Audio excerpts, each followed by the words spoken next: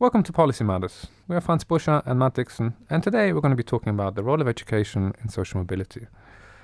We're joined today by Dr. Lindsay Macmillan, who's a reader in economics at the UCL Institute of Education. Lindsay, thank you for being on the program. So Matt and I spent a lot of time in the last program talking about the concept of social mobility, what is intergenerational transmission, why should we care about this, and kind of what were the trends in sort of the recent history in the UK about intergenerational mobility. And I think today we ended the program talking loosely about education and the role of education in this entire sort of transmission mechanism. And I guess just to kick things off, in your view, number one, why would the average listener care about these kind of things? And two, what in your experience or in your research have you found is the role of education in social mobility? Thanks very much. I think the average listener would care about this because education is something that we all take part in and we all have an interest in. It's also one of the biggest policy levers that government has with regards to doing anything about trends in social mobility. In terms of our research, we did a study back in 2007 looking at the role of education in social mobility, particularly in intergenerational income mobility. And we were using a broad range of skills from early life, educational attainment at school, higher education, and then labour market attachment. And we found that this broad range of skills from across the early part of life could account for up to 50% of the transmission of incomes across generations. So in the UK, it's an important transmission mechanism across generations. Yeah, I remember that paper, and I think you looked at how that had changed over time and from the kind of late people born in the late 50s and people born in 1970, and the relationship between education and mobility, that had strengthened, I think. Is that right? That's right. Well, what we found was that the role of education could account for about 80% of the decrease in mobility over the cohorts. And we split this into different parts. The first part is the relationship between family income in childhood and your educational outcomes, educational inequality, essentially. Yeah. And the second part is the relationship between educational outcomes and labour market earnings, so the returns to education in the labour market. And then the remaining component is the direct association between parental income and child's earnings as adults. And we found that of the increase in relationship between incomes across generations, between the 58 and the 70 cohort, all of this was being driven by the increase in family income's relationship with education. So educational inequality essentially was getting worse over this time period. The returns to education were actually remaining broadly stable. Okay, so it's the fact that children from parents with more income were getting better education and that relationship was strengthening, and that's what's led to kind of mobility falling over those generations. Yeah, that's right. So inequalities between children from richer and poorer families were getting wider in terms of educational outcomes, and that was contributing to those from poorer families being more likely to be poor as adults. I just want to pick up on something you said there about this sort of the 50%, and I looked at one of your most recent research papers from 2017, where again you explored this kind of what we call the OED relationship, this origin, destination, mediated through education. But, the results there still show that there's a large component of the intergenerational transmission mechanism, whatever that may be, that we can't really account for. So, yes, I hear you on one side, you're saying education is very important, and we'll obviously have a longer talk about the various types of education that we have in this country later. But on the other hand, there also seems to be quite a lot missing that we don't fully understand. What is that and how does that work? That's definitely true, Franz. A paper we did comparing the UK, the US and Sweden, for example, found that actually it was the part not working through education that was the most important contributor to differences in mobility rates across countries. And what is this is a very good question. A lot of it can be things which are happening in the labour market, for example, within educational groups. So comparing individuals with very similar education experiences having different experiences in the labour market by family background. But it can also be distinctions within educational measures that we're using. So, for example, we can look at whether individuals have got degrees or not, but there's a lot of difference in outcomes dependent on where you did your degree, what subject you did your degree in. The same's true at A-levels and at GCSEs. So this is the kind of, hold on, do you have a degree from Oxford or from some other university? Exactly. So it's all about the way in which people from different backgrounds are operationalising education in different ways. So we talk a lot about education, but actually we often talk about it as if it's just blocks of learning and they're all the same, there's no difference, but there's a lot of difference behind the kind of surface of having a degree or having A-levels, where you did those, what university you went to, what degree you did, and even within schools, secondary schools, there's a whole range of educational experiences, and so maybe boiling it down to different qualifications hides quite a lot of difference that can be part of that education. Precisely. John Goldthorpe from Oxford talks about this in terms of education being used as a positional good. So essentially, people from different backgrounds use education in a different way. More affluent families are more able to use education to gain more of an advantage by knowing the right routes to go down, by knowing which subjects to take, for example. So a recent study we did looking at changes in educational inequality over time said something interesting related to this, which was that educational inequality has actually been improving, so the gap between richer and poor children, since those born roughly around the end of the 1970s, has actually been closing. So this is the educational gap? This is the educational attainment gap. Yeah, so in standard A-levels. levels such as GCSE attainment, A-level attainment, proportion participating in higher education, also proportion getting the standard achievement at Key Stage 2, for example. So the educational inequality gaps seem to be decreasing across the life course. But actually, when you look at more firm measures of quality, so proportion attending a Russell Group institution, for example, or proportion of people taking subjects which make up the English baccalaureate at GCSE, or people studying facilitating subjects at A-levels, then the educational inequality gap there in those particular measures is not decreasing. So that's indicating that while the general level of educational inequality has been declining over time, that it's not actually closing, the gap is not closing for kind of firmer measures of educational attainment. So that's very interesting. Is that kind of suggesting the fact that although in the general statistics one might see some sort of closure, let's call them the elite people sort of at the upper end of the socioeconomic spectrum keep finding, new ways to keep their competitive advantage? Precisely. That's exactly the idea, and that is supportive of John Goldthorpe's positional good kind of theory regarding education. So education, and human capital generally is obviously a very important transmission of socioeconomic status across generations, but it comes with caveats.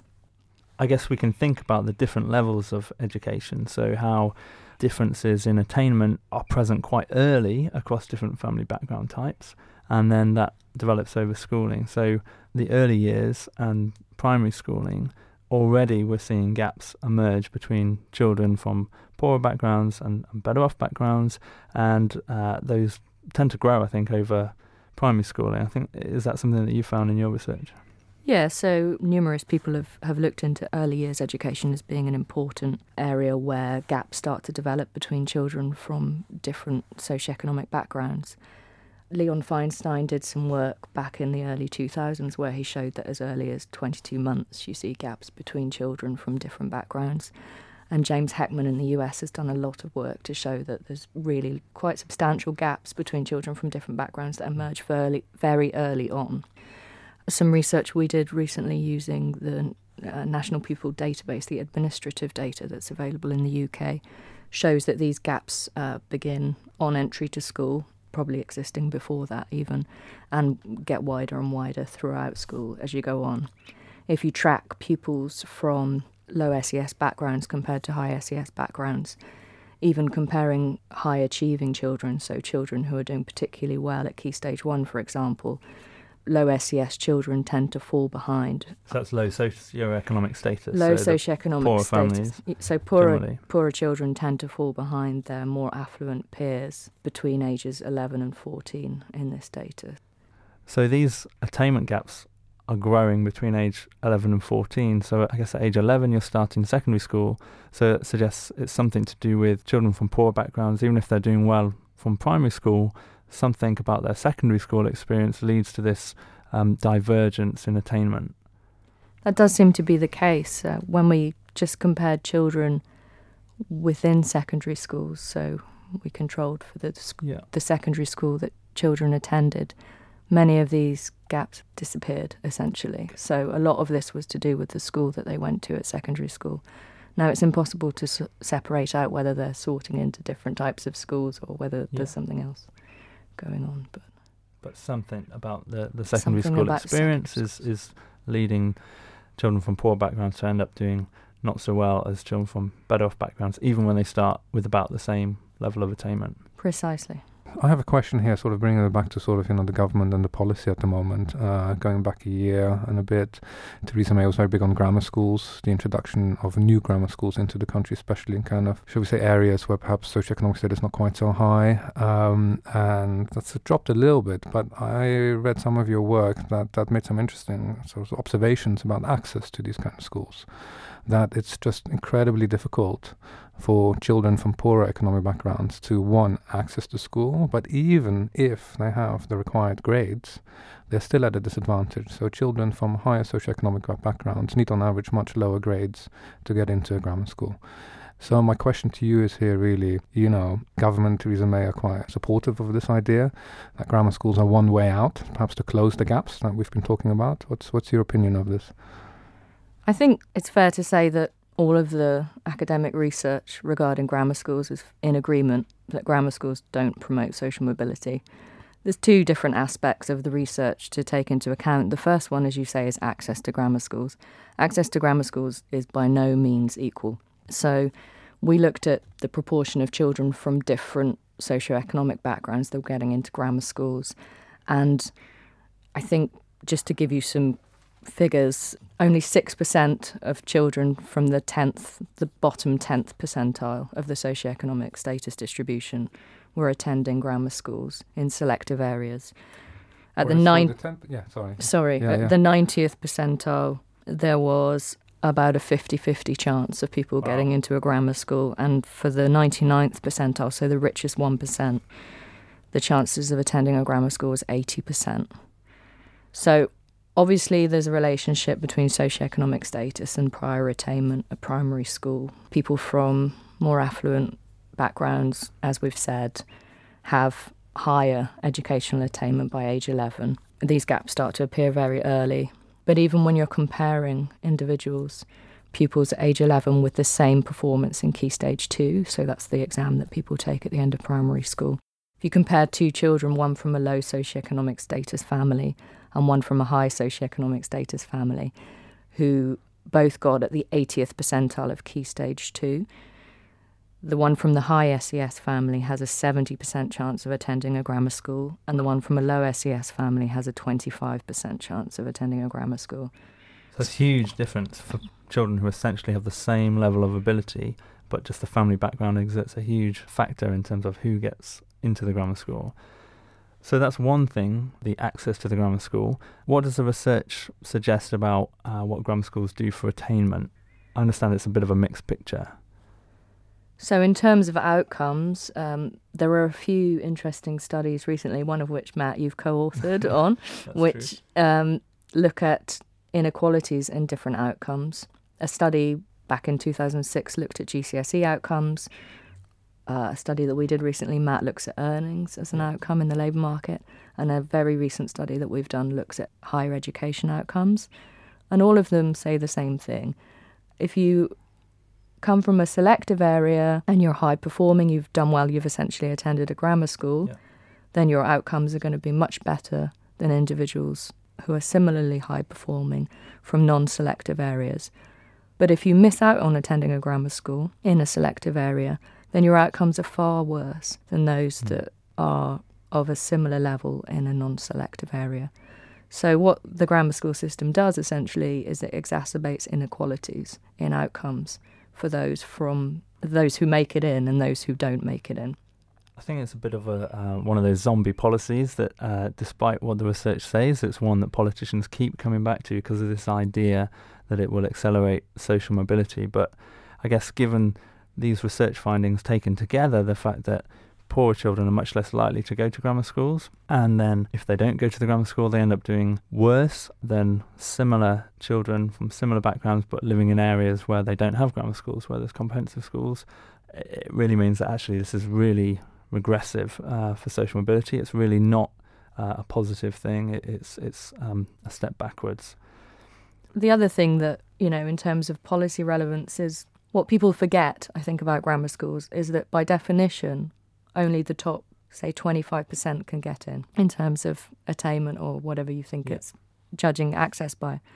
If only the top 25% of people can get in, there's going to be a lot of voters whose children are not going to get into grammar schools and who are going to be experiencing the unwanted consequences of the schooling system that exists when you have selective education. So many, many years ago, when I first started out as a researcher, I was dabbling kind of political sort of voting behavior a little bit. And there is a theory called the POOM theory, prospect of upward mobility. And it's interesting that you bring up these grammar schools, because when this was in the news and, BBC News was kind of, doing one-to-one interviews with people on the street, the average Joe, a fair amount of people said, yeah, I really like this idea, let's have grammar schools in my area, I want my kids to be successful, because more people think that they will be better off tomorrow than people who think they'll be worse off tomorrow. So this is kind of inbuilt behavior in people that they think, yes, my child will make it into the grammar school. Yes, I will be richer tomorrow. So because they can predict the future, they think they can predict the future, already right now, their voting and political stance becomes slightly more right-wing. So they start supporting things like grammar school, they're against redistribution policies, because although today they might be poor or underqualified, all this kind of stuff, or their children, tomorrow they think is their time. So this is kind of inbuilt thing where people can't fully understand the, you were saying, the chances involved and, the realistic prospects of achieving something within this kind of system. So I guess moving on from secondary education, Lindsay, let me ask you the question, what is the role of kind of higher education? We've been through the kind of the primary, the secondary.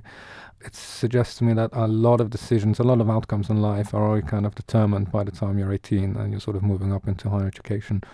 Can the higher education sector still do anything to correct these inequalities, to improve mobility? Sure. So as you say, there are already large inequalities by the time you reach university. And that plays out in terms of the data. Some studies from the Institute of Fiscal Studies has shown that there is unequal access to university by people from different socioeconomic backgrounds. And this is particularly pronounced, I think, if you look at access to Russell Group universities, high-status institutions, as they call them. A lot of this can be explained by things that have happened earlier in the schooling system. So if you condition on a range of earlier measures of attainment, such as A-levels and GCSEs and performance at primary school, then this can account for a lot of the gap in access to higher education. I think some of the gap does still remain, not much. There's a small gap, I think. So when you compare children who get the same attainment, generally the children from poorer backgrounds will go to university at about the same rate, but there's a bit of a gap, so they're not going quite as much and not to the higher status universities. I think that's been pretty constant over quite a long time. The different fees that there have been over the years, that doesn't seem to have impacted that. You still get this gap in who goes to university and who goes to the high status universities. I think going back a little bit to the subject choice issue that we were talking about earlier, an interesting thing that came out of that research was that actually a lot of this gap was being driven by the subject choices that people were making at GCSE and A-level. So people from different backgrounds are selecting into different types of subjects. Okay. And different types of qualifications. So it's not the kind of the art versus the STEM versus the kind of humanities subjects you're talking about now? It's the idea of there being these kind of facilitating subjects that universities are particularly interested in, such as maths in particular, actually. Maths and physics and history, these are kind of traditional classic subjects. And I think there are kind of non-facilitating subjects as well, right, that you wouldn't necessarily realise were bad subjects to take. For example, if you want to do an economics degree, doing A-level economics isn't actually a good choice. You're much better off doing A-level maths. And similarly, you can do A-levels in accounting, you can do A-levels in law, but these are not particularly good choices if you want to do accounting and you want to do law, particularly at the more high-status universities who prefer these facilitating subjects, more traditional A-levels. And that sort of information is part of what we were talking about earlier, particularly with Goldthorpe's work and ideas of social capital and the kind of children from the better off backgrounds, their families using the information that they have to maintain their position. This sort of information about good choice of A-levels, that isn't necessarily something that all families will know and all children will know. And so it's really important that this information is out there because it's something that could potentially help to close that gap if people know the right subjects to take, depending on what university they want to go to and what course they want to study. That's exactly right. One of my PhD students, Catherine Dilnot, is just completing her PhD thesis, and she's done a lot of work on subject choice in particular. So her first paper looked at socioeconomic gaps in subject choice at A-level. She classified subjects into facilitating, more useful, less useful subjects, and showed that there were big socioeconomic gradients, so big gaps between richer and poorer students in the choices of subjects that they were taking. And then her second paper showed that these different subject choices were associated with attending different ranked universities. So the more facilitating subjects you had, the more useful, and the less useful subjects that you had, the more higher status university you got into, essentially. So taking that together, it's showing that subject choice is a fairly substantial mechanism. That sounds like to me we have a fairly easy policy fix here. Like other European countries, you force children to do maths and English at A-level. It's one thing that always struck me as a quote-unquote foreigner, because I did A-levels myself actually, that there was far too much choice. And also the choice is very limited. Traditionally in the old days, you would take 2 or 3 A-levels and that was it. So you're immediately narrowing your options by a lot. And I guess if you don't have that advice there of saying, maybe you should consider maths and physics and English or history, you're kind of, I don't want to say stuck, but you're left with general studies and, sports psychology. That can, I guess, have quite an impact down the line then. Other A-levels are available. But, I think though we've talked about access to higher education, but then even when people go, particularly if we've got people from a poor background who go to the high status university and do a degree in economics or physics or whatever it is, then on graduation, how do they get on compared to children from better off backgrounds? So there's been some evidence recently which has looked more at the labour market, comparing individuals with very similar educational experiences from different social backgrounds. And as far as my reading of it goes, that it seems to be fairly conclusive that individuals from poorer backgrounds are still penalised in the labour market even when they've got the same subjects from the same universities and the same prior educational experience as an individual from a richer background. So there was a really important study by Sam Friedman and Daniel Lorison using the Labour Force Survey that showed within occupations individuals were being paid differently depending on their class background, the class pay gap as they called it. So there's something else going on. So even when you have a child from a poorer background, they get the grades, so they do the facilitating A-levels, they get the grades, they go to the high status university, they do a degree, they get a good degree from one of these universities and they go into the labour market, and still there's something else going on. And I think you've done some work as well looking at the sorts of jobs that people go into given the same degree and institution studied at. What did you find there? We found looking at access to jobs that individuals from poorer backgrounds with similar prior attainment as you've laid out are typically accessing lower socioeconomic status jobs in adulthood. So they're typically going into the less professional jobs, whereas individuals from richer families, from private schools in particular, are accessing the professional jobs at a larger rate. Sounds to me like there's still a range of problems across the entire education spectrum to be looked at and solved. Final question, Resolution Foundation today talked about the citizenship inheritance. All millennials should get £10,000. Any thoughts? Are you still a millennial? Are you eligible for the 10 grand? I think I'm actually called a Zennial. Is that right? I think that is right, yeah. Somewhere between Generation X and a millennial. We don't identify as either.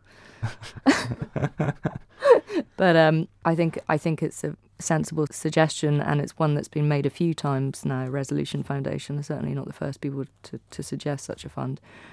There's a million problems with inheritance generally. If you think about all of the wealth that's being accumulated that's getting passed down from grandparents to parents and so on, it's only going to be exacerbating these issues that we're talking about further. So I think any kind of fund that gives people more of a chance to start, then why not?